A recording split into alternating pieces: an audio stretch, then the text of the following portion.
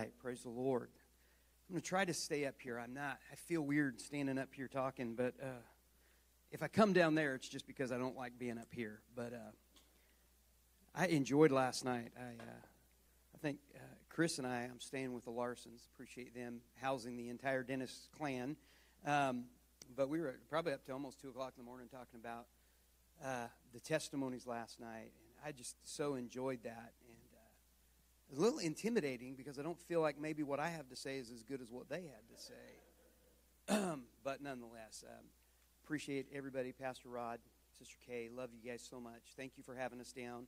It's funny how we all started out in California. Now we're all back this way. We're out in East Tennessee, quite a bit better than Oklahoma, but we're glad to come and be here with you. My whole family's with me today, and they got to travel with us. It's been a long time since I've traveled and my family got to come with me, so I'm really excited about that. And they endured the 13-hour drive down here, and it was.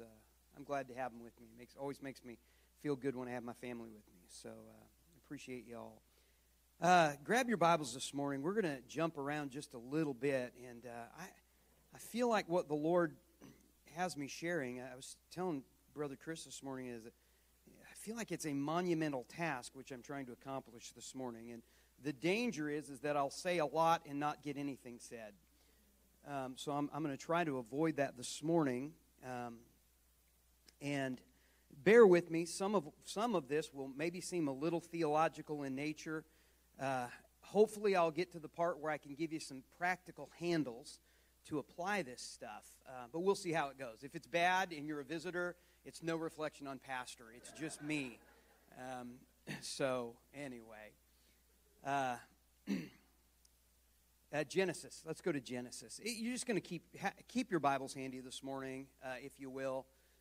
We're going to be jumping around a little bit, so just bear with me. I want to talk a little bit this morning about something that I've noticed and something that's really been on my heart a lot lately, and I feel like it's important for us. And so let me just kind of frame this up for us. What we're going to be talking about this morning is reclaiming the narrative of the Bible.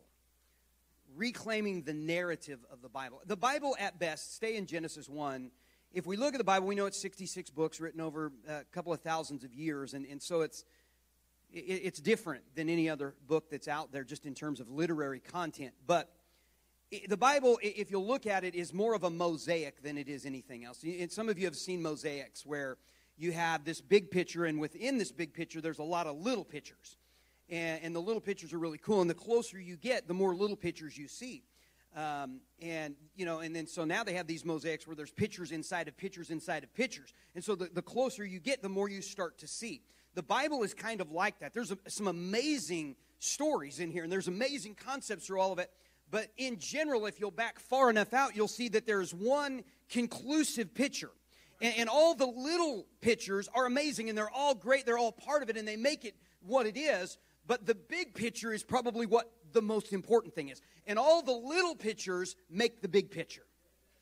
And I feel like kind of in our modern current culture and where we're at, we've lost the big picture inside of all the little pictures. I mean, you could drive up and down. When we moved to Tennessee, the first thing that we noticed is there's a church on every corner. And my son said, and two in between the corners. And there's a lot of churches, and we always like the first one. Anybody ever been to like the First Baptist Church or the First Methodist Church? And that's the very first one. And we were driving on our way here. All the years I've been traveling, I'd never been in Arkansas, which, as it turns out, was not really a loss. But we went through Arkansas, and we're driving through North Little Rock, and there on right on the freeway is the most giant church I'd ever seen in my life. And it was the first Pentecostal church, the very first one. And I told my family, there it is, the very first one. The very first one. But, we have all these different ideologies and beliefs in the church, and everybody's grasping to have something different and something new and something this and that. And I think in all of that, I'm not saying that maybe there's not some good things within that, but what's most important is the big narrative. And there is a narrative that I think that we've lost that I really feel like that we should be living from. So Genesis chapter 1, and I'm going to bounce around just a little bit. We're just going to read a couple verses from here, but if you're one of those that want to look and make sure that everything I'm saying is in the Bible, just keep your fingers open there. We're going to start at 26, and let me make sure that's where I want to start. Yeah. So I've got my Common English Bible. It might be a little different than what you have, but you'll make it, I promise. 26 says, "Then God said, 'Let us make humanity in our image to resemble us, so that they may take charge of the fish of the sea, the birds of the sky, the livestock, all the earth, and all the crawling things on the earth.'" Verse 27, "God created humanity in God's own image. In the divine image, God created them, male and female. God created them." So we're going to start there. Eventually, I want to try to get to the book of John. So we've got some territory to cover. About 39 books. No, I'm just kidding. Actually more than 39. So anyway, let's pray this morning, though. Lord, we love you. Thank you, God, so much for everything you do. God, I know you're with us this morning as we endeavor to open up your word. God, would you honor us, Lord, by giving us your truth and allowing us to see your heart, God, in all that we say and do this morning. And we will give you all the praise and glory for it in Jesus' mighty name. Everyone says amen. All right, so reclaiming the narrative of God. So just kind of keep your Bible open to there. I want to start, and if you go back to the first verse, we have the opening narrative of the Bible says this. Most translations have it this way: "In the beginning, God." And I want to start our narrative there, and this is important. I know this might not seem like it's important, but it's important. And that is simply this: when we start, we always start with God. We don't start anywhere else. This is one of the biggest problems we have with the biblical narrative today, is that modern day preaching has made the narrative about us and not about Him. If you came this morning hoping to hear a message about your individual calling, your individual anointing, your individual gifting, I am going to disappoint you, because that's not what we're going to talk about. Because the story of the Bible is not about you, it's not about me, it is not about us, it is about Him. It is not my story, it is not your story, it is His story. It has always been His story. And the problem with much of our modern preaching is we have made the story about us instead of the story about Him. I understand that in the global concept and the universal history of the world, I don't make much of a difference to very few people. I get that. I have a grand sense of my nothingness. I do. I realize that. As I've gotten older, I realize it even more and more and more. Even my dogs don't do what I tell them to do at this point in my life. So the story is not about me. I don't want to make it about me, because that doesn't help anybody. Isn't it amazing that you can go in and out of churches? We've had the opportunity to explore and visit many, many churches in our Tennessee excursions, and I'm constantly amazed at how often we can sit through an entire church service and not hear anything about Jesus. Not a thing.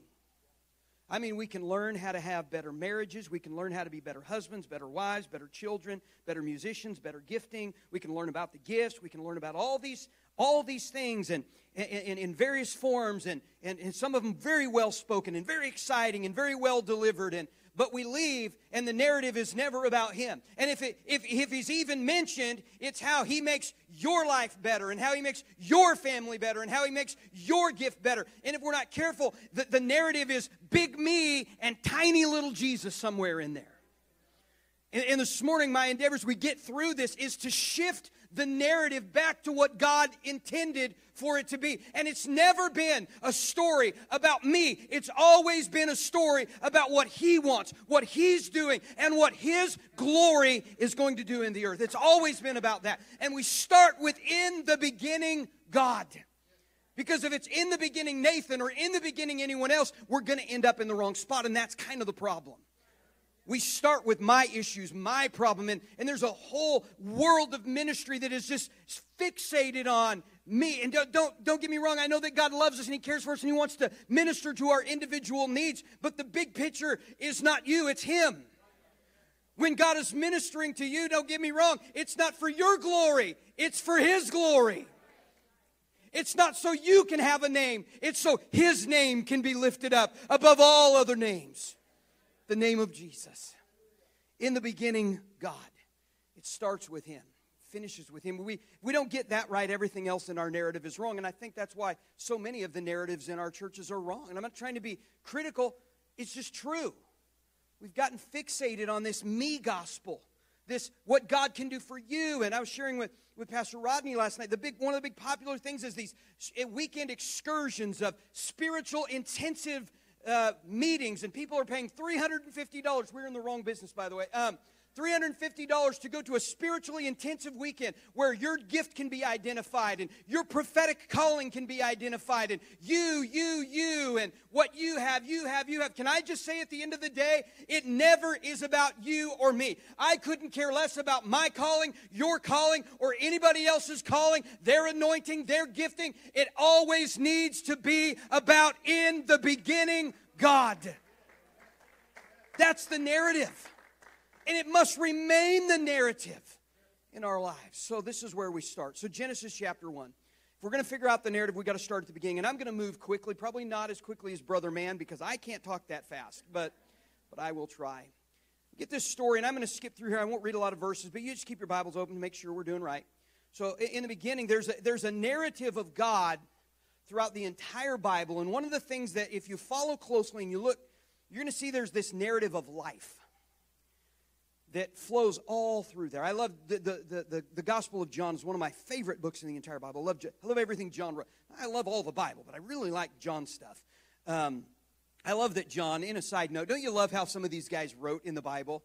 John's writing, and he's writing about the disciple whom Jesus loved. It's him. And John's also the guy, they're cloaking some of these stories, and this happened, and it was one of the disciples. John's like, it was Peter. It was Peter. John's just like, he's going to put it out there. I'm the disciple who Jesus loved. I'm going to say what I want. I can get away with it. I love John. John's gospel is full of life. In fact, it's probably the key word through the entire gospel of John. But as we start this narrative of the Bible, God begins to create. He creates the world. He creates all these things. And I want to just briefly go over these couple of questions, offer a couple of trivia questions, maybe for some points that mean nothing. But as God begins to create life, the first form of life, does anybody know? Let's call this a $50 question. $50 question. Chris will take care of all the remuneration at the end of service. $50 question. What is the first life that God creates on planet Earth? Does anybody know? Nobody? What? No. The first. Plant life, right? It's amazing that the scientific community actually goes down with the creation goes to awareness 12. So we don't actually believe, maybe some of you do, if you do, I'm so sorry. We don't believe that plants have cognition. They don't know they exist. They just exist. So we have plant life, which is kind of the lowest form of life that we have on the planet. For all of you plant lovers, I'm sorry. It is the lowest form of life. I know some of you talk to your plants and sing to your plants, and that's great. I can't keep plants alive. So I went to college. I killed cactus. I don't know how that happens, but I did. The second form of life, this is probably the next level of cognition, is what? Does anybody know? This is $100 so far. I'm rich and you all are broke. $100 question. Anybody know what the second form is? Fish. Which is, I'm fond of fish, very fond of fish. And then we get to the next one. What's the next one? Birds, bird life, all right? So you can kind of see that we're getting a little bit more cognition, a little bit more awareness, a little bit more intelligence. And then fourth, we get to animals, livestock, right? So all the beasts and all those things. And then we get to the fifth form of life, and that is, what is it? It's you and me, humans, all right? So we get there. Beyond all this, we know that God is the highest form of life, right? We understand that. Watchman Nee called it the highest life. I like the superlative life. The highest life that there is the life of God, right? All things exist by Him and through Him. He is the originator of all of life. There's actually another level of life that's actually, we don't want to get into the debate of it, but there's another form of life that was created somewhere that's not in the scope of this. We actually don't get to see it until Genesis chapter 3. Does anybody know, for a $1,000 question, what is the other life form that's not mentioned here yet? Anybody know? Angelic life. Who said that? That's $1,000 for you, Chris. Angelic life. Even Paul in writing stated that mankind was created a little lower than the angels. So if we're looking at the pecking order, you've got humans, you've got angelic life, and then obviously at the top of all that is God. Okay, so we understand all of that. That's going to come into play in a little bit. So just make sure you understand that. You're like, why are we talking about this? It's in the Bible, I promise. You read right there.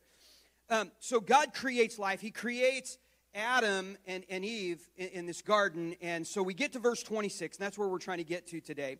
And God creates mankind in his own image. And this is important to us. So in reclaiming the narrative of God, it's amazing how many times you can talk to Christian people and ask them, what is God's purpose for you on the earth? Why are you here? Why did God create us? Why are we on this planet? What's happening here? And out of 100 people, if you ask them, you are going to get close to 100 different answers, which is amazing to me, right? This is where we struggle with figuring out the biblical narrative. If you don't know why you're here, you're never going to figure out what place you have in God's kingdom. You're never going to be able to figure that out. It's amazing to me that with all of the gospel that we hear preached, all the stuff that we hear preached, very few people ever talk about this. And I've done some of my own investigation. Hey, why are you here? What's your purpose on this? And, you get some great ones. And I love some of the charismatic responses. Those ones are amazing. I don't know. My daughter and son are constantly sending me memes. Does anybody know what memes are? I'm old. I don't quite know, but I love the jokes. I saw a lady getting baptized at a church, and her purpose was to be a warrior for the animal kingdom. Yes, and God was going to help her for that. I am also a warrior, but usually against the animal kingdom. I'm from the Rise, Kill, and Eat group from the New Testament, right?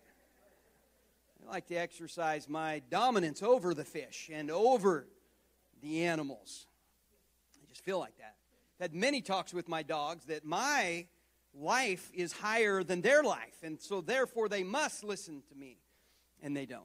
But they're unbiblical.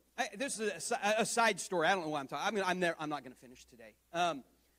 We were living over at the property there in Anderson when we had our trailer. You remember our trailer? We parked our trailer there, and we got a little dog. Do you remember our dog? Sister Kay will probably remember. We had a little Emily dog. She was a Shetland sheepdog, and we got her, and we were dumb then, just like we are now. We had no money, and yet we went out and bought a dog.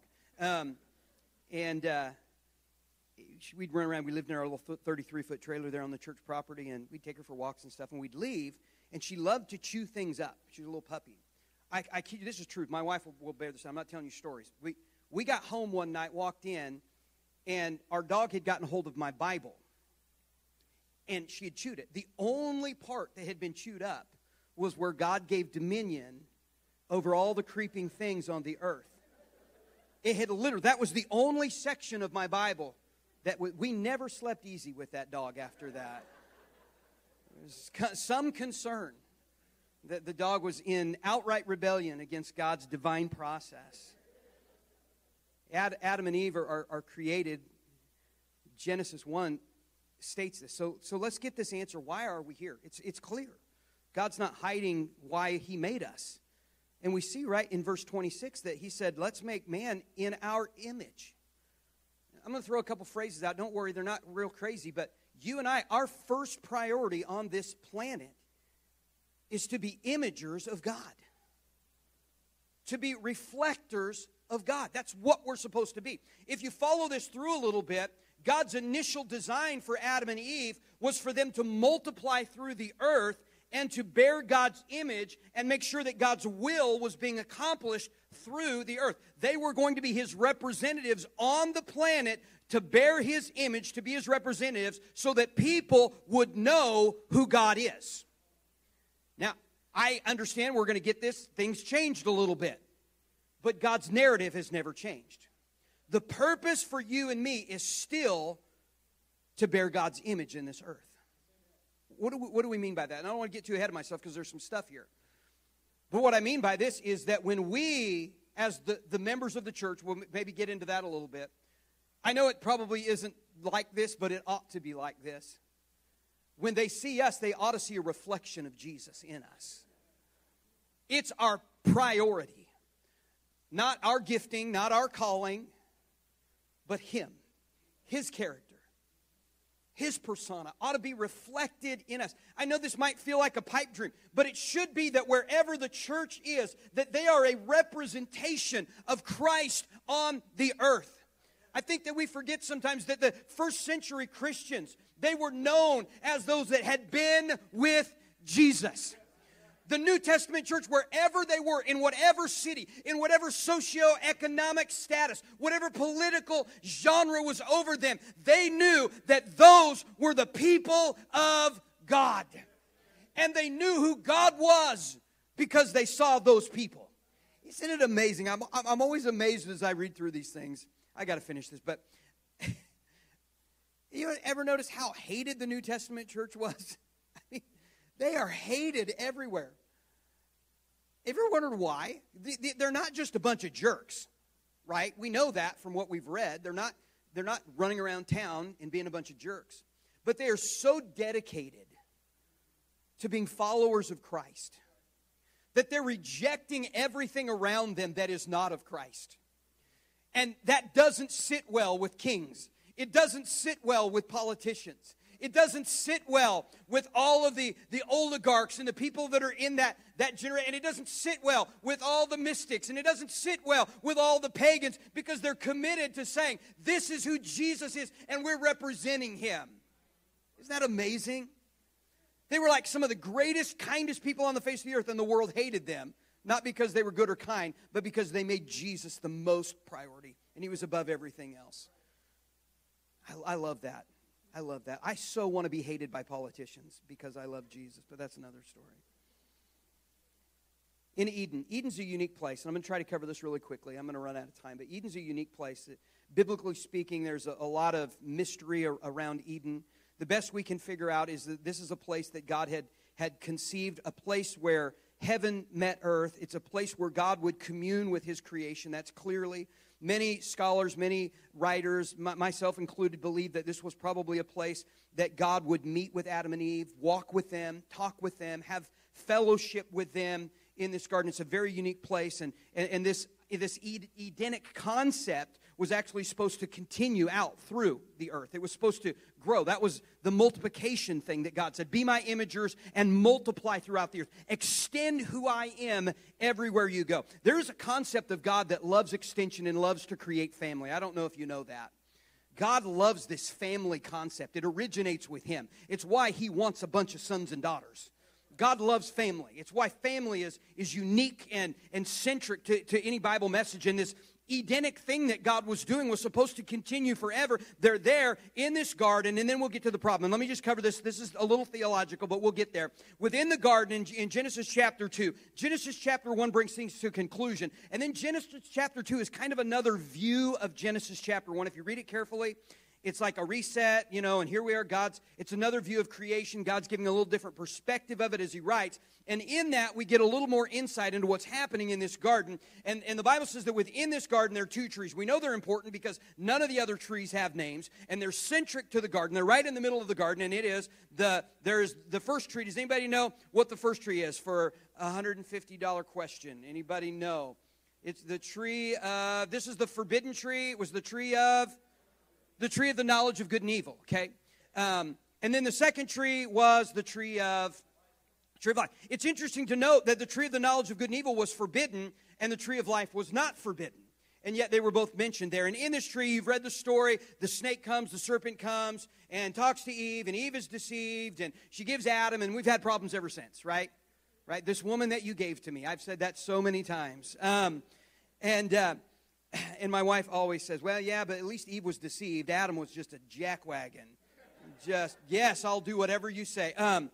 But The tree of the knowledge of good and evil, interestingly enough, and then there's the tree of life. Let me just break this down for you. If you look into the Greek translation of the Old Testament, which is called the Septuagint, and this is actually not, we're not trying to say anything goofy, but that's actually when the New Testament people were quoting the Old Testament, it was often quoted in the Septuagint. The entire Old Testament was actually in the hands, so to speak, of New Testament believers by then.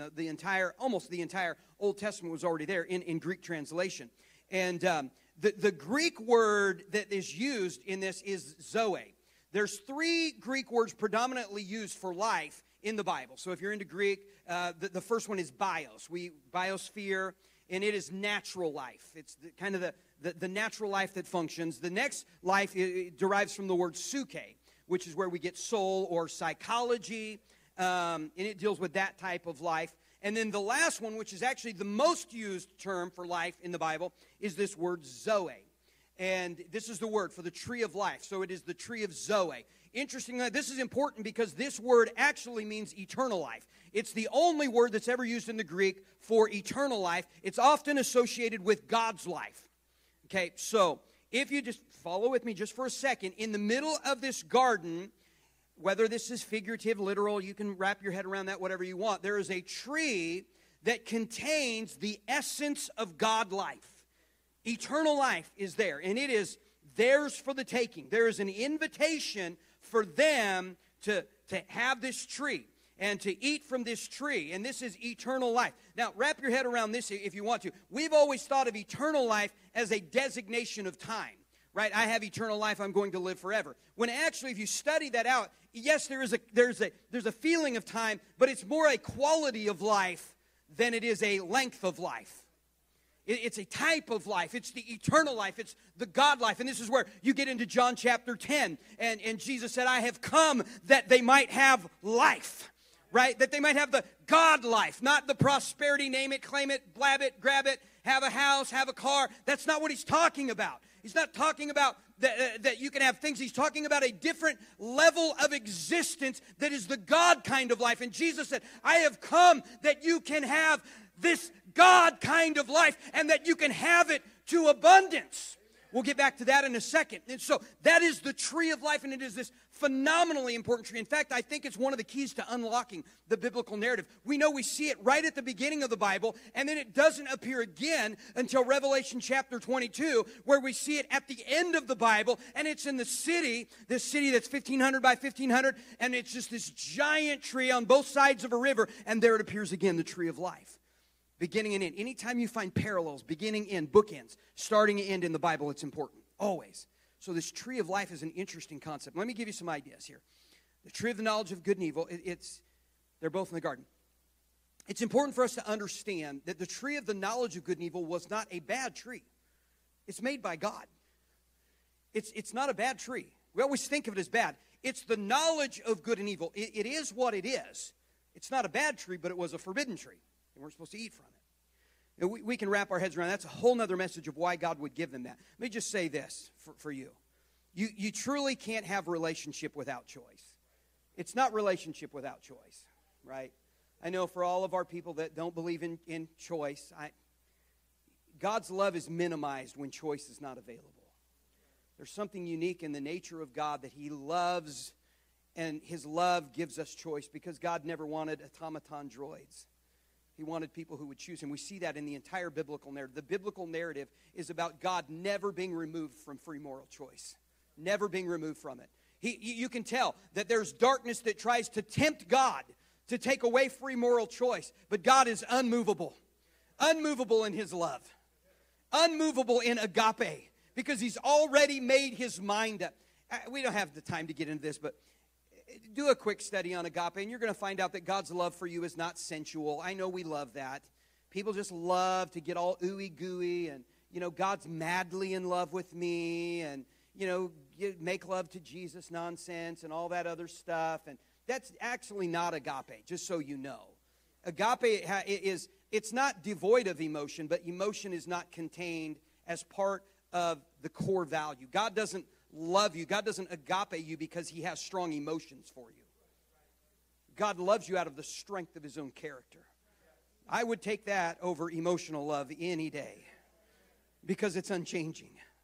God's love for me is unchanging. I don't need God to be emotional in His love for me. I need His character to be unchanging. Somebody say, well, God could never send anybody to hell because He loves everybody. You don't understand agape. Agape is not an emotional thing. It's a set thing.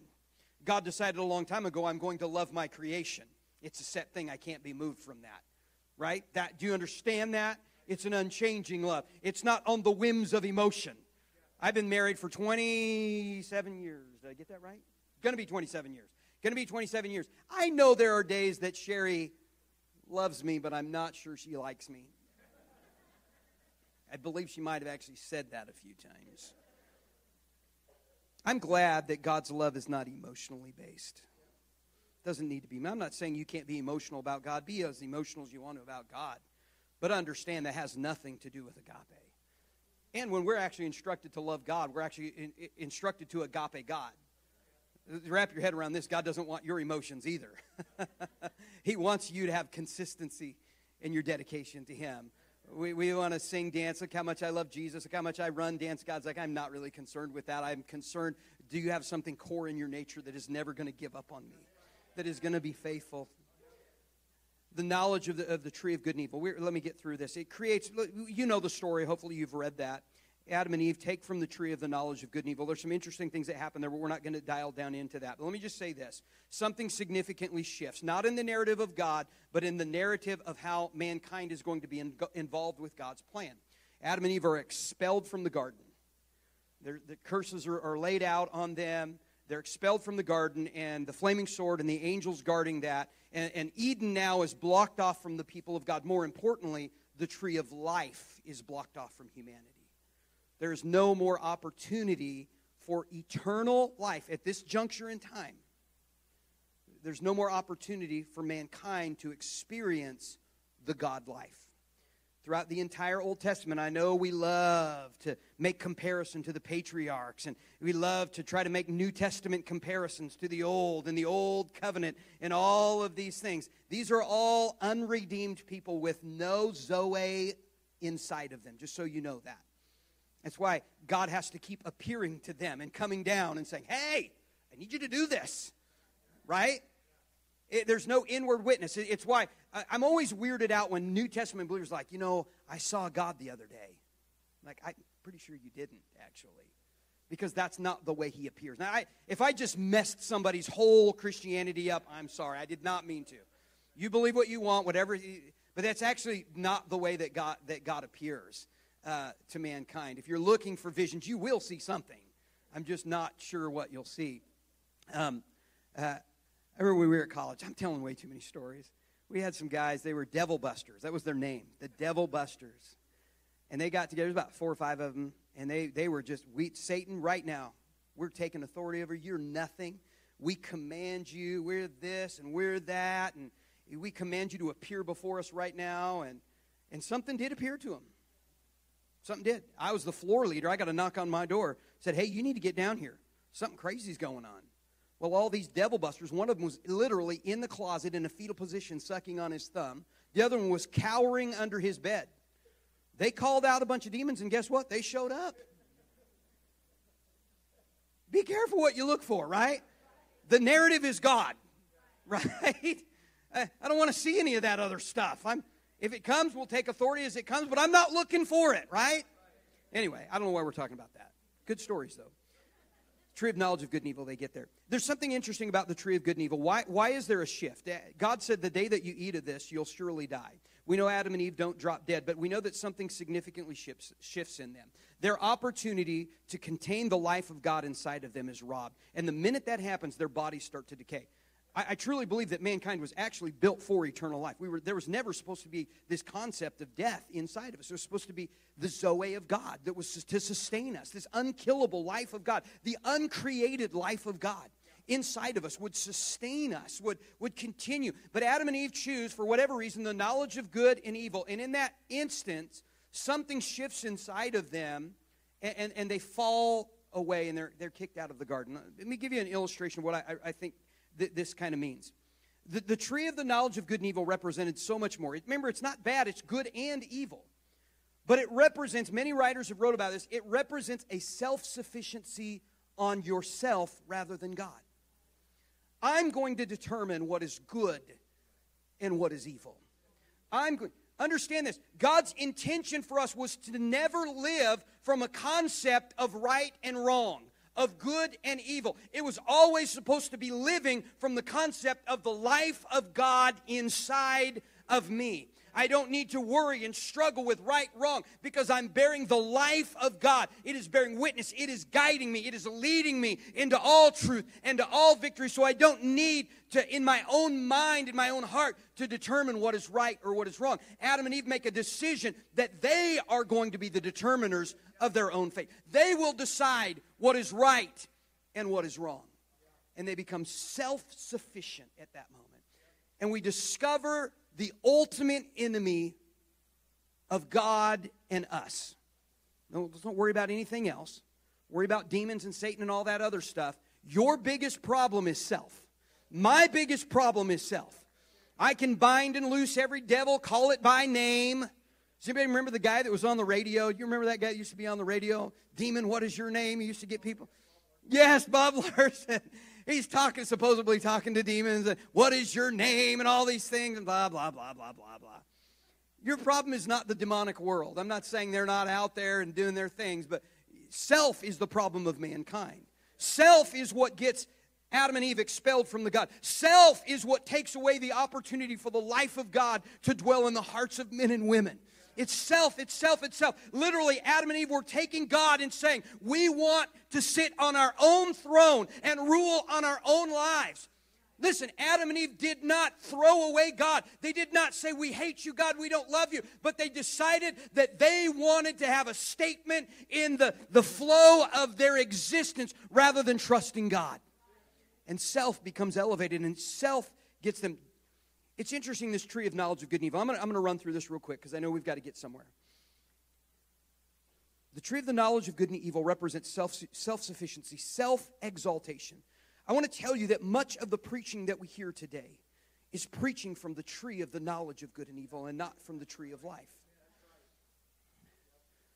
Dietrich Bonhoeffer said this: choosing to eat from the tree of the knowledge of good and evil would become the essence of every religious experience that mankind would then begin to follow. Religion is the tree of the knowledge of good and evil. It is man's idea of how we can live the God life by our own rules. The Bible says that God created man and woman in his own image. It's kind of warm, so probably nobody has a glove. Anybody have a glove with them? Ladies, glove, cowboys, bull, glove. All right, let's just imagine, if you will, a glove. It's maybe not a great illustration, but it's the best I can do. God creates man and woman in his own image. Think of that glove. It looks like a hand, right? But it doesn't have any life. The life of God is what was supposed to fit into that glove. So the New Testament would put it this way: they have a form of godliness but deny the power of it. We've always gotten to that dunamis, and we've tried to make that a Holy Ghost thing. It's not. They have a form, an image, but they're missing the life. They're missing the thing that would generate what it's supposed to be. It looks like it, and it has this. And understand, this is what Adam and Eve, the image of God remained on them. They still remained a glove. But the thing that was supposed to infuse them with the narrative of God inside of them was now gone. And this is what we do today. It's what Adam and Eve did, and it's what's been done since the Garden of Eden, and it continues to be done today, is we continue to try to take our glove and fill it with whatever we think is going to give us what we think God wants us to have. And so we start to fill it up because there's something innate in us that knows that we are supposed to have something inside of us that is to fill us, that God quality of His nature that is supposed to give us life. And everybody's looking for that, and we're all filling our glove up with something. A lot of people are filling it up with religion. A lot of people are filling it up with sin. But make no mistake, everybody's trying to fill up that glove so it doesn't remain empty. And it's all about the knowledge of good and evil. This is where religion comes in. If you notice, every religion has their own standard of what is right and what is wrong. And so mankind is left grappling with this concept of, I want to be good enough, but I want to eschew evil. So I got to be good, but I got to be bad. And then religion labels good and labels bad. Right? So you go down the churches around here and what we do in Tennessee, everybody's got a different good and everybody's got a different bad. Some good is the length of your skirt. Right? There was a church out in Sacramento where we used to pastor. Their good was how much beer you could drink without getting drunk. I kid you not. That was their good. You're very good because you can drink a lot without getting drunk. I've never had a sip of alcohol in my life. I smell alcohol, and I'm in danger of getting pulled over for a DUI. This is the way it is. But we set these things. This is good and this is evil. Oh, that's evil. And it's all mankind's structure to add something to that empty glove to try to make us feel fulfilled. And then what people do is they call that and they call that God. But it's never what we were supposed to fill our lives up with. And so here's the problem. Roderick talked a little bit about this last night. We start to fill ourselves up with something, and then we call something that is not God, God. This is godly. Godly. It's godly because I don't have a beard. Listen, I spent 51 years to get to the place where I can grow a decent beard. I'm going to grow it. Right? I mean, this took a long time. This just did not happen overnight. This is a lot of work, folks. When I was in college, everyone was envious because you had to shave. You know, you couldn't go to class not clean shaven. I never even had to shave. I'd go 2 weeks. A little peach fuzz on there. I'll take that off. Put a little milk on there. Let the cat lick it off. Good.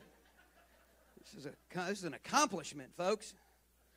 We set all these rules and standards that often have nothing to do with the life of God. And yet we call it God.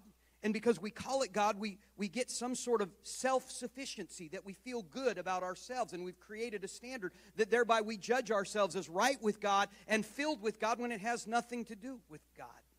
And that's good and bad, folks. I'm not throwing fingers. I spent the majority of my life struggling and trying so hard to be a good Christian. Trying so hard. I was ardent. I want to tell you, I wasn't perfect. I probably wasn't the best. But I'm going to tell you, from the moment I got saved at 15 years old, I wanted to please God. I wanted to be His servant. And I struggled because I knew I was falling short all the time. All the time. At the end of the day, I know me better than anybody. I can fool a lot of people, but I never can fool myself. I know who I am. I know my mistakes. I know my own errors. And it was just a weight. I'd put on the good pretend and fill my glove up again one more time with all the things that I thought would make me. But in the end, I was dying inside. I wanted something more, and I was trying to live up to the standard of God. A couple of years, probably 100 years ago, there was a book that came out by a guy named Charles Sheldon. It was called In His Steps. Anybody familiar with that book? Bestseller, sold millions and millions of books. It's actually a good book. I've read it. Some really good stuff in there. In the 80s, the concepts that Sheldon wrote about manifested in a new kind of thing, and it was called the What Would Jesus Do movement. Anybody familiar with that? No, you don't have to show of hand. Did anybody have a WWJD bracelet? Laura is so proud. What would Jesus do? But the concept was that at some level we could, through our own efforts, be like Jesus. Somehow. Remember, we talked about all those forms of life. Us trying to be like Jesus is like a chicken trying to be like a human. Can you imagine chickens walking around with their WWHD bracelets? What would human do? That's about as asinine as it is for us to walk around with a bracelet. Well, what would Jesus do? I'm trying to be like Jesus. What would Jesus do in this situation? See, it's the wrong question. It's the wrong question. And I'll get into this in just a second. I'm trying to get this thing through where I want it to be. But the question is not what would Jesus do. The question is what is Jesus doing? You and I were never meant to try to live this life apart from His DNA flowing inside of us.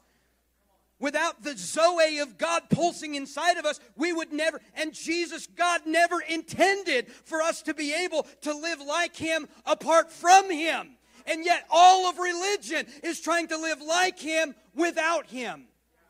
It's why we make bylaws. It's why we make creeds. It's why we have all of these statements. We're trying to figure this out. And God all the time is saying, it's not about that. It is about me. It is my narrative. And I want to come into your life.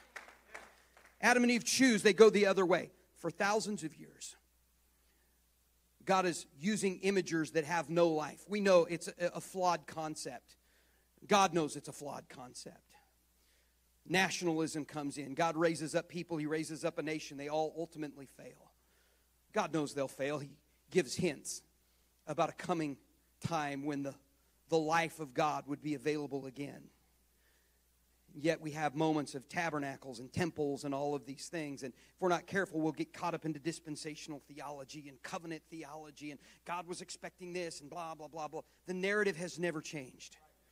God is still waiting for a time when the life of God will be available to mankind again. Interestingly enough, this is some deep theology. I'm not going to get into it very, very, very deep because I don't fully understand it all. But there's a unique concept. When Jesus comes, we believe, I'm sure you do, that Jesus is fully God. He doesn't stop being God, but he's also fully man. I believe Jesus is 100% man. I think he has to come as a man. He has to come flesh and blood. We know that in the Old Testament that Yahweh would appear all the time to Moses, to Gideon, to Abraham. He comes out. So it's not that God can't appear as a human anytime he wants. He can. He's God. He does whatever he wants, right? I mean, we used to come up with theophanies, Christophanies, and all these things. And really, it's just God doing what he wants to do. So we know that God could walk into this building as a man right now. There's nothing stopping God from doing that. He could do that and appear as in flesh and blood. But it would be an appearance. Jesus actually has to come as a real human through the whole process of being born. The whole process. I know it's crude and I don't want to go crazy, but it is weird thinking about Jesus needing a diaper change. I'm just saying that is a weird concept, but you know it happened. You know it happened. Listen, I didn't like changing diapers to begin with. But could you imagine being Joseph? He knows this is the Son of God. It's not a secret. He knows Jesus is the manifest God on earth. Hey, Joseph, could you change the diapers? No, that is your job, woman. I am not changing God's diaper today. You are in charge of that. I don't know. I know that's weird, but we fully believe that Jesus is 100%. He has to be. Let's go back to the garden. Mankind abandons things. There's some interesting things in here. And I know I'm going to try to get... Are you bored yet? You would say that even if you were bored. Jesus comes as a man. Paul actually calls him the second Adam. There's this unique plan that God has. I think God knows that mankind is struggling under the pressures. And God does the best thing that he can do. You know, when God can never do better than himself. Aren't you glad that God has not given us a reasonable facsimile? That he has given us himself. And so Christ steps out of eternity and steps into humanity. He's born of a virgin. He's growing up, has all the challenges. And somewhere the New Testament gives us this odd concept. I don't understand it, but Jesus as a man, at some point, I don't know, we know at 12 years old, he's pretty clued into the fact that he is who he is. He's teaching in the synagogue with authority at 12. We know that. So at some point, Jesus, we know at 1 and 2, to be like, well, you know, Jesus always knew he was God. I don't know. I know at 1 or 2 he probably didn't because he's probably not capable of those kind of thoughts. But at some point, Jesus understands that he has this position that he has put himself in, and he is going to offer himself up. And there's this dialogue that starts to happen, and this is important to us. He starts to say things like, listen, I don't speak on my own. I only speak of what the Father has said. If you hear me saying something, it's because of what... I've always wondered, that's a weird concept. I don't understand. How do I wrap my head around this? It's simply this. I don't know that I have the full answer, but I do know this. God, Jesus, as 100% man, is going to model for us what we are supposed to be like. So Jesus is living as a man, yet with the Zoe life of God inside of him. And so he is showing us. Now, again, God is sovereign. He does whatever he wants. Any limitations on God are self-imposed, not imposed by anyone else. And so Jesus is relating to us. Father-son in the Bible is a weird concept. you know, and I know people get into this, the eternal sonship of Christ and all this other weird stuff. I don't know where all that wraps around, but I know this, that father-son relationship in the Bible is for our benefit, not his benefit.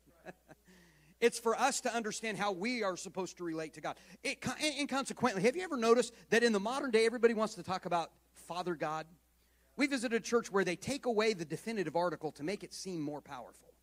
Meaning like this, Father has something really powerful for you today. And then the charismatic movement is this. I'm sure you've caught it. I was talking to Holy Spirit today. As if that's his name, right? Father has some. Have you ever noticed it's never Jesus? I asked the Lord, I said, why is that we always talk about Father, Daddy, God? We've been in churches where it's like, just love on Daddy. Just, Daddy. It's like weird. I don't understand that. And, Lord, I don't understand. Because people want Daddy God, and people want mystical God. People are not that interested in the Lord God. Right? Lord God. Jesus comes down. He's showing us what it is for mankind to live. We know, Scripture is very clear, Jesus is the visible image of God. Scripture says that, right? Because I wonder what God looks like. Jesus. It's not a trick question. It's very easy. He said it, right? I wonder what God's like. Jesus. It's right there. You need to wonder. There's no mystery to that. It's clear. This is who God is. We don't have to wonder. There's nothing mystical about it. It's very clear who he is. And Jesus is showing us how a man, how a person, how mankind is supposed to live, right? He's the second Adam. This is the way that I intended for it to be done. It didn't work the first time, so I'm going to do it. Come on, man, you know what? I'm going to do it. If it's going to be done right, I'm going to have to do it myself, right? And that's what God does. I'm going to do this. I'm not going to make any chance that mankind is going to mess this up. I'm going to do it. I'm going to do it myself. It's going to be done right. And so Jesus comes as a man to show us how we are supposed to live with the life of God pulsating inside of us. So Jesus comes, dies on the cross. There's tons of stuff. And you start understanding this imagery and this narrative of God. All of a sudden, the Bible starts to make total sense. People are like, the Bible is very hard to understand. No, there's a complete narrative there. It all makes sense if you just look at it, right? Here, Jesus comes down as the second Adam, and the grand reset begins. Make no mistake about it, Jesus is resetting the clock and restoring the Eden narrative that God started. There's so many comparisons, and I love it. We won't have time to get into it all today. But Adam fails in the garden, but Jesus does not fail in the garden. Right? God takes Eve out of the rib cage of Adam, and it's the perfect match for Adam, but they fail. Jesus on the cross is poked in the very same spot, and blood and water flow out. And the perfect fit for Jesus is the bride of Christ. And it comes out again. And God has not only reset it. Yes, Jesus is the second Adam, but you and me as the bride of Christ get to be the second Eve, washed clean by the blood of our Savior. God's saying, I will have a bride that is spotless, that is redeemed, that no one can say anything against, because I have brought her out. And the church becomes bone of his bone and flesh of his flesh. And there's nothing greater than the church of Jesus Christ,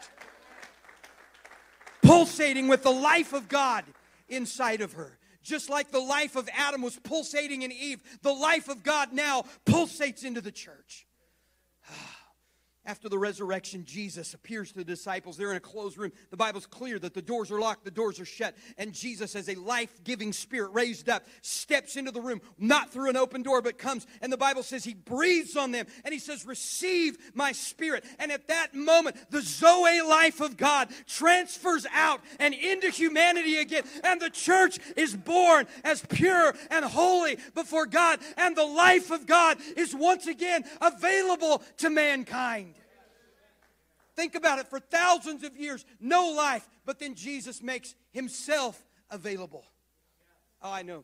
You don't get it. I'm trying. Self-sufficiency led to death. Man can't sustain life in himself.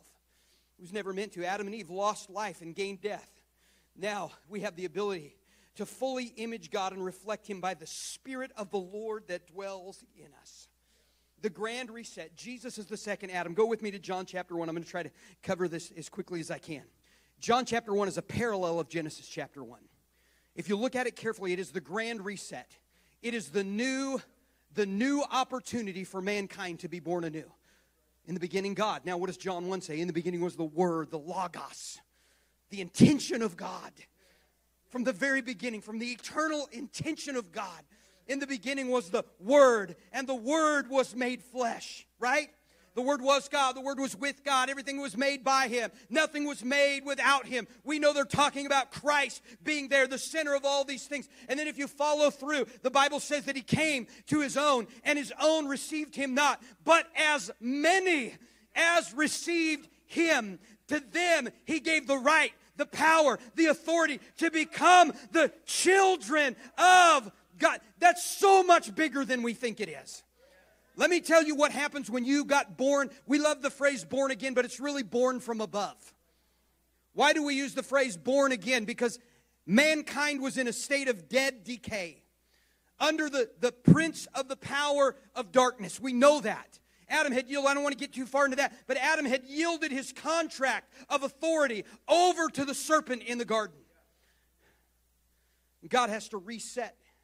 Adam and Eve chose from life to death. God resets that for us, and He comes. And it's this huge thing. I know we follow, the children of Israel and these things, but this is not theological. I know we always want to make theological, ideological concepts, positional. This is positional theology, and da-da-da-da-da. No. Forget all of that nonsense. I am telling you, the minute that you are born from above, whatever that looks like, whenever that happened for you, the DNA of God comes inside of you. Not positionally, not theologically. I'm telling you, the very life of God comes inside of you. The Zoe life. Listen, the reason that you and I have heaven, the reason that you and I will live forever, the reason that death is no longer scary for us is because eternal life, the Zoe life of God resides in me, and it cannot be killed. It cannot be quenched. It cannot be snuffed out. The Zoe life of God is not created. It is eternal. How do I know I have eternal life? Because I have the Spirit of the Lord living inside of me.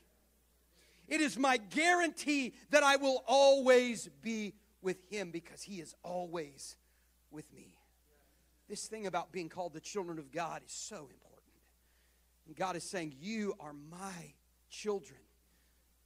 Not because you made a decision. I get that we love decisions. How many want to make a decision for Jesus? Oh my gosh. How many, I see this all the time on Facebook. We had 5 decisions for the Lord today. What does that even mean? I'm so much more interested in the Zoe life of God springing up in somebody. Listen, when that happens, you don't question whether you got something. I'm telling you, the day I went down to the front of a church at 15 years old, and I poured my heart out before the Lord, I'm telling you, the Spirit of the Lord Jesus Christ rushed into my heart. I knew beyond a shadow of a doubt that something had happened in my life. Was I perfect? No. Am I perfect today? No, I'm not. But there was no question. Nobody had to convince me that something had happened. I knew something had happened. You don't go from death to life and not know something happened. Something was inside of me. It was reverberating. It was stirring. It was the life of God. I could feel it. Something had awakened inside of me. I remember going back and sitting in the church pew and my dad hugging me. And I'm saying, Dad, this was my exact words. I got him. I got him. I got him. And my dad hugged me and he said, I know you do, son. I know you do. There was an understanding that the life of God was inside of me. And I want to tell you, the DNA of God resided. And I was not positionally His son. I was DNA linked to the Zoe life of God. I was His child. Couldn't be undenied because the life of God was flowing in me. The second Adam. You say, I don't know if this is true. Okay. Let's look at John just really quickly. Jesus said, I am the way, the truth, and the life. People always wonder, what is that? I'll tell you what it is. It's the way back to the narrative of God. That's why He's saying I'm the way. What is the truth that He becomes? The truth is, I am God's child. What did Satan say, or Lucifer, or the snake, whatever you want to call him in the garden? What did he say? You will be like God. The colossal lie was that they weren't already like God. He convinced them of something other than God had said. God had made them in their own image. They said, you'll be like God. Isn't it funny that often we're chasing something that God already says we can have? Chasing after it through the wrong means. And then He said, I am the life, and this is the Zoe of God. And then he says, no one comes to the Father except through me. What are you saying? That's how you become family again. That's how you get to be a child of God. It's how God becomes a father to you through the way, the truth, and the life. We keep going. What does Jesus say? In Scripture, he not only does he stop there, but then he says, I am the bread of Zoe. And he doesn't stop there. He tells somebody later, he said, I am the resurrection and the Zoe. Continually. And then we get to one of my favorite chapters where he talks about, I am the vine. Oh, does that make all the feelers start to go off when you start to understand that? I actually believe the tree of life was a vine tree. Doesn't need to be, but for me, it does. When you see it in the book of Revelation, it's on both sides of the river. It fills the entire city. Seems like a vine tree to me. I don't know. I don't know what it is. But Jesus said, I am the vine. And if you abide in me, if you remain in me, if you stay in me, if I become the sustenance of your life, what is Jesus saying? Jesus is saying, I am the life of God, and you have the opportunity. You have the opportunity to receive me unto yourselves.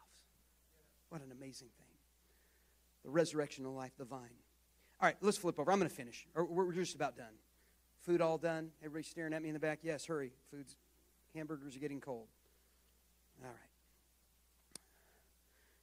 I love Colossians. It's one of I love the book of Colossians. If you start to wonder about the life of God, just read Colossians. There's so much about this superlative life of God that is uncovered in the book of Colossians. But I know we've talked about this, but let me read this scripture to you, and we'll try to wrap this up. Paul writing to this church in verse 27. Again, this is the Common English Bible, so maybe a little different. God wanted to make the glorious riches of this secret plan known among the Gentiles, which is Christ living in you, the hope of glory. What an amazing concept. Not theoretical, not theological, not positional. A spiritual reality that this morning, if you have accepted Christ by faith, invited him in, Christ lives in you. I know we think that. I know we say that, but I'm not sure we live from that. What an amazing concept when you wake up in the morning, your feet hit the ground, and you know that the creator of all the universe, his life source, is living inside of you. I know we do all this, you need to figure out your identity in Christ and all this other stuff. Hello. Do you not realize that Jesus is dwelling inside of you? Well, brother, I'm really struggling. I get it, but Jesus is with you. Right? Let's continue. I'm just finish this up. 1 John. Let me just read a couple scriptures. Make sure we're staying. Who'll give me just 5 more minutes? 5 more minutes? Raise your hand if you'll give me 5, 10, 15. Good. I know, it's preacher talk. I know. 1 John chapter 5, verse 12. Listen to this. I love this scripture. One of my favorite scriptures in all the Bible. The one who has the Son has life, Zoe. The one who doesn't have the Son does not have life. What are we saying? Jesus is the tree of life. This is why Jesus said, you remember when he said, unless you eat my flesh and drink my blood, you have no part in me. And the Bible said a lot of people headed out.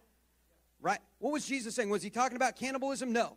He was talking about receiving him as the tree of life. We know that. And the Bible's full of this imagery of fruit, right? There's the works of the flesh, but then there's the fruit of the Spirit. Okay, let me try to give you some handles, and I'll try to cover this really quickly. Are you still with me? Let me give you one more scripture from 1 John since you're already there. 1 John chapter 3. These are great.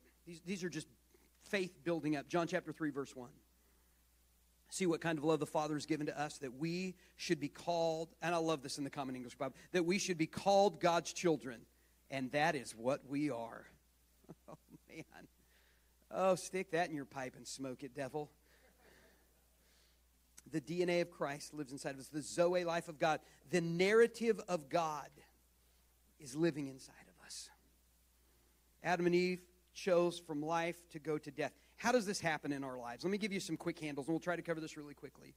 We're the opposite. We start from death, but we get to go to life. How do we get this life of God inside of us? How do we make this, rather than theory crafting and theological, how do we get practical handles on this. I think there's a couple of things, and I want to get this, and we'll miss some other stuff. If you want some more information, there's a lot that we could sit down and talk about with this. I think you'd find a ton of biblical narrative that supports all of this and is even deeper.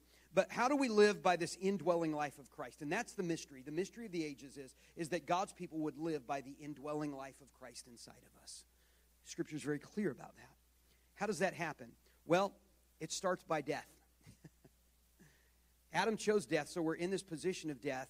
In order for self to be expelled from mankind, it takes death again. This is why we do water baptism. Water baptism, we love to make it this little beautiful. Oh, it's so, we give these little, you got baptized on this day. It's so beautiful. Literally, water baptism is us drowning somebody. I'm convinced we should hold people down a little longer than we do. Right? I mean, did you get it? A little bit longer, just to make sure. I'm kidding, only kind of. Baptism is not symbolic. It's us saying that we are crucifying the old self. We are abandoning. This is what repentance is. Repentance is not, God, I'm sorry for what I did. Repentance is saying, this is wrong, and I'm getting rid of it. I'm burying this thing. I'm drowning this thing, and then the breaking forth of the water is new birth, coming out again as a new creation, born from above. The old man is gone, and the new person arises, born from above. That is what baptism is. It's not saying, it's a cute little religious thing, and it's in our, on our websites we put down, what do we practice? What are the things that we practice? Foot washing, and those are weird. You guys don't do foot washing here, do you? Okay, good. That's good. I always want to know when they're foot washing because I try to avoid those things. My feet are not great. That's why I wear shoes. So you don't have to look at my nasty feet. But all these things that we observe, what are we observing? We observe the Lord's Day. We observe the Lord's Supper. We observe water baptism. Quit observing it and start to understand what it really means. Man, I have been born from above. I have crucified the old, and now I am born from again. I am living the life of God. I have dethroned self, and I have empowered once again Jesus Christ to be the ruler of my life. I'm now not living by my own standards of right or wrong, what is good or what is bad, but I'm literally living by the life of God that is inside of me. Well, my brother, that's not Scripture. Why does Paul say? Why does Paul say? I have been crucified with Christ. Nevertheless, I live. But it's not I. It's Christ that lives in me. And the life that I now live. Come on, anybody understand what I'm talking about? We've got to tap into this into a stronger way. So it starts by death. Where does it mean to be born again? You can't be born again. This is my own theology. Don't throw this on Pastor Rod. But I truly believe that you cannot truly be born from above until you have died from below. You have to crucify the flesh and the things that are involved. Now, does that happen one time and you're done? No. The flesh tends to get up and zombify and come back again, and you have to die daily again. Right? That's what the Apostle Paul said. I'm crucifying this flesh once again, and this is the Christian struggle, is that we're constantly yielding, not to the tree of the knowledge of good and evil, but going back. God, I'm not going to go into that. I'm going to continue to feed and to feast on the tree of life. So it starts with death. How do we get life of God? By killing the old man. The works of the flesh, they're all listed in the Bible. You can read them for yourself. Then the second thing, here's your handle, is by faith. We live by faith. I know it's a weird concept for us, but we live by faith that Christ lives inside of us. Listen, if you're ever going to try to reduce this down to where you don't need faith, you're always going to be discouraged. My kids and I were talking about this on the way to church this morning. Here's John the Baptist. He baptizes Jesus in the Jordan River, and he gets this massive experience. If anybody ought to know, right, it's John. A couple years later, hey, are you the one, or should we look for another? Understand this, discouragement and depression will make you ask wrong questions and get you looking for the wrong answers. John already knew what the answer was, right? We're not careful, we miss out on these things. So we, by faith. Does it always feel, do I get up every day and feel the Lion of the tribe of Judah roaring inside of me? No, I don't. Do I wake up every day and feel like, man, I am a child of God? Not every day. Do every day I feel like, man, I am bearing the image of Christ the exact way I'm supposed to? Honestly, most days not. But by faith, I know it's real. and I know that I have access to the life of God. So we die out to ourselves. We live by faith. And then this last one, this will be the last handle we got, and we'll be done. We're 11:58. And I like this one. I wish I had more time to talk about it, but we don't. We're out of time. We'll talk about this a later time. But living by the indwelling life of Christ takes us back to the garden. Remember, we started in the garden. Let's get back to the garden. And we know that we have this idea of God fellowshipping with mankind in the garden. Right? We know that after Adam and Eve sinned, God comes to the garden looking for them. It's a beautiful picture of God's desire to fellowship with mankind. I think it's still there. I think that God loves to be with us. This is why I know when I was growing up in Pentecostal churches, well, we ain't got a lot here this morning, but the Bible says where 2 or 3 are gathered together in His name, there He is in the midst of them. I see 1, 2, 3. Oh, we've got enough for church today. That's not what that verse means. That's not what that verse means at all. It means that when God's people start to fellowship one with another, that God is in the middle of that thing with them. That's the ecclesia. That's the church. That's the body of Christ. So there's this interesting concept. We're not going to get too deep in this morning. I'm out of time. But I think that the way that we learn to live by the indwelling life of Christ is with an intentionality to have fellowship with God. And this is two-part. I'm not going to go deep. And this is the Greek word that we use for koinonia. Koinonia, which is more than just fellowship. It's more than just hanging out together watching a football game. That's not koinonia. That's not what that word means. It's not meaning, we have things in common and so we're hanging together. It's a deeply spiritual term that's rooted in this concept of family, and it's rooted in this concept of togetherness. It's rooted in this concept of unity, that you and I have things in common, and because of that, there's this unique fellowship. And this is the word that I think, as God would minister, I believe, to Adam and Eve in the garden, it's the same thing. We have to, with intentionality, learn to fellowship with the Lord. We have Him inside of us. Activate that. Activate the divine nature of God that's inside of you. Whoa, did you just say the divine nature of God? Yes, Peter said that. That exceeding great and precious promises have been given to us, that by them we might be partakers of the divine nature. That's what Peter said. What is he talking about? He's talking about the life of God that is inside of us, that we have this gift of being able to access the tree of life through the person of Jesus Christ, the Spirit of the Lord that dwells inside of us, to be able to get up in the morning and to engage in fellowship and koinonia with Christ. I encourage you to do this. It's something I do. You might find it weird. I don't know. I love to one of the ways I love to fellowship with the Lord is just by saying His name. I've been practicing this now as I've been on this journey for a couple of months. I don't do it out loud. I'm not demonstrative, but I love to do this. I'm not talking about all the Hebrew names. Don't go down all that, whatever. So if you want to, fine. I don't care. Sorry, I felt like maybe I hurt somebody's feelings. That was not my intention.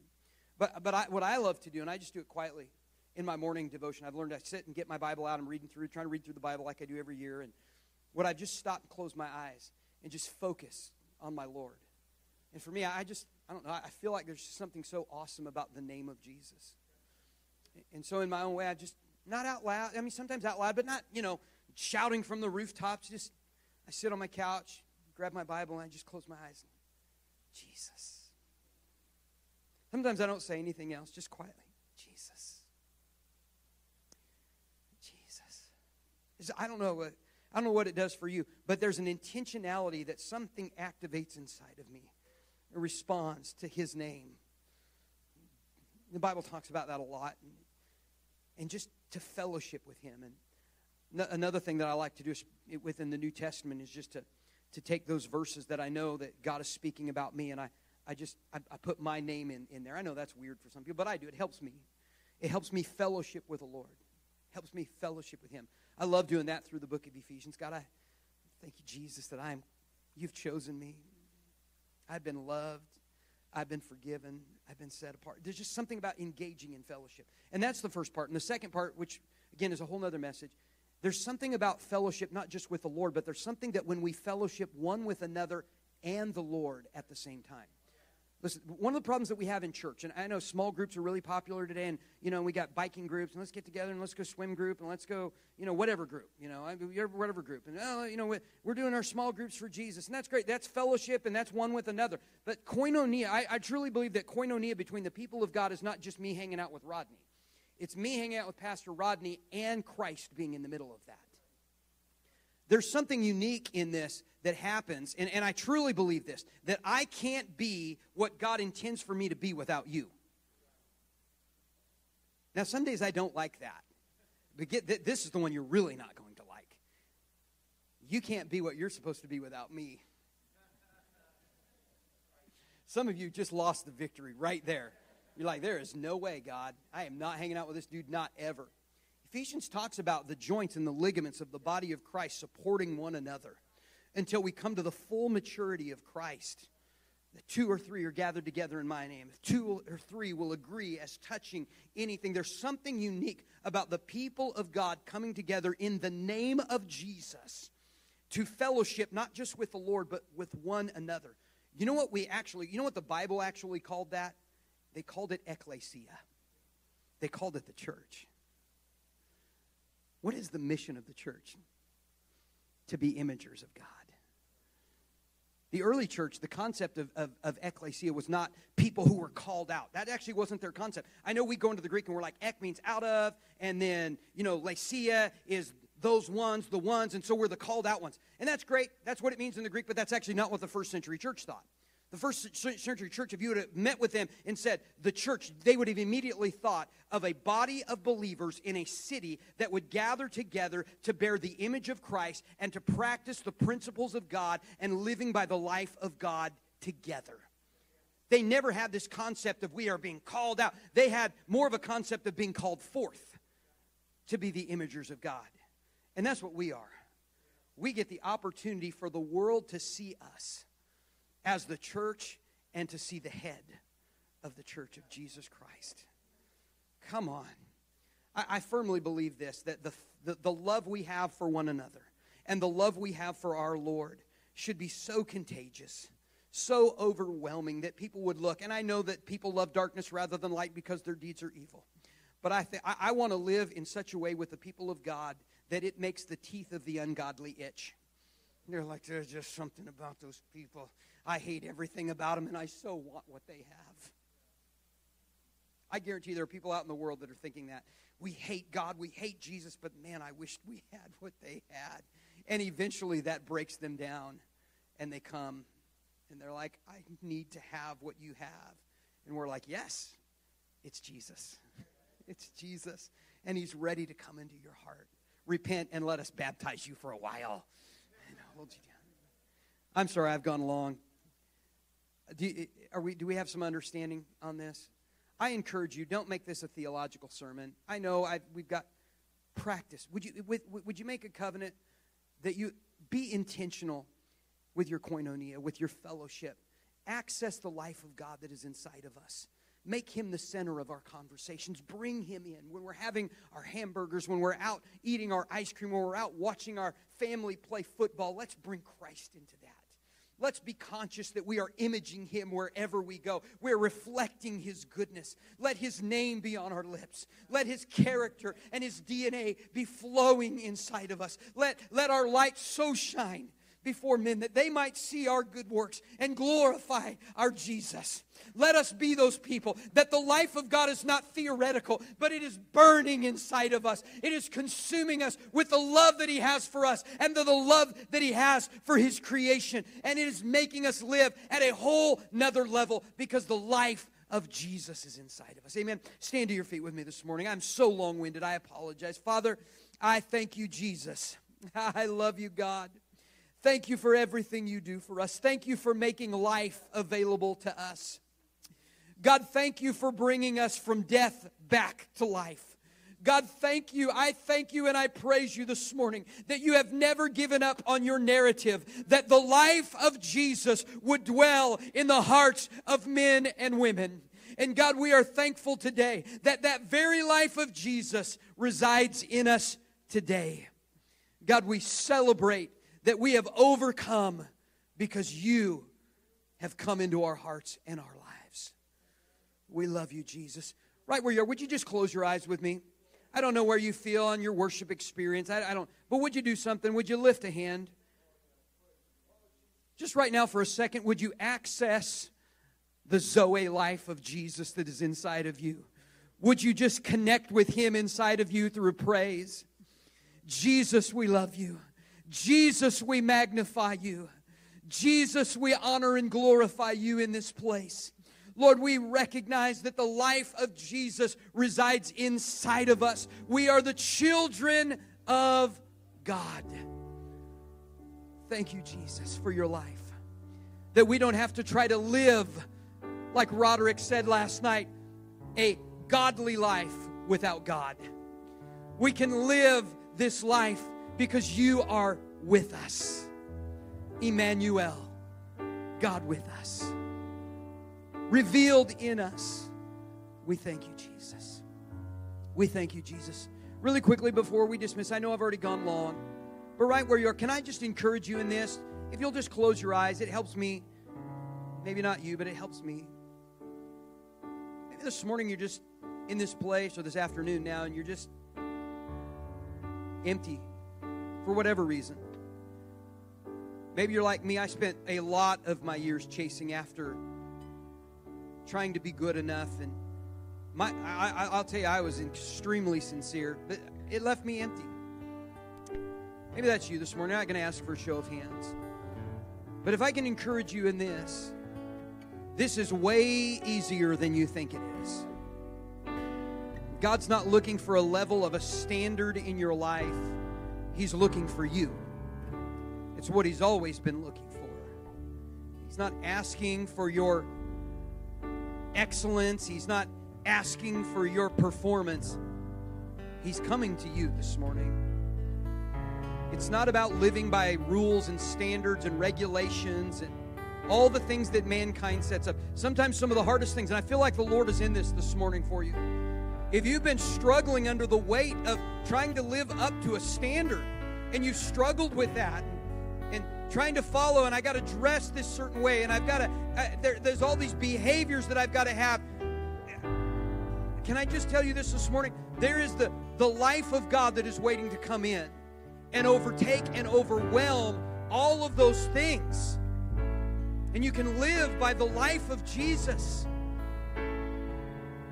And let all the restrictions that you feel like have caused you to struggle, let them fall by the wayside, and let the life of Jesus begin to flow in your heart. Maybe that's never happened. I'm not talking about being born again. I'm talking about a moment where you say, God, I can't handle this struggle and pressure any longer. I beat myself up. I beat everybody else up. I want your life, Jesus, to flow inside of me. I want the tree of life. Maybe you're here this morning and say, I need to stop eating from the tree of knowledge, and I need to start feasting on the tree of life. That is available this morning. Make the switch. Make the switch to live by the life of Christ. God, do it.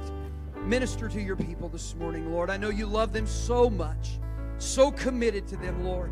Would you let your life flow into them, God? In Jesus' name, we thank you, Lord. We thank you, Lord. Who, Pastor, you need this?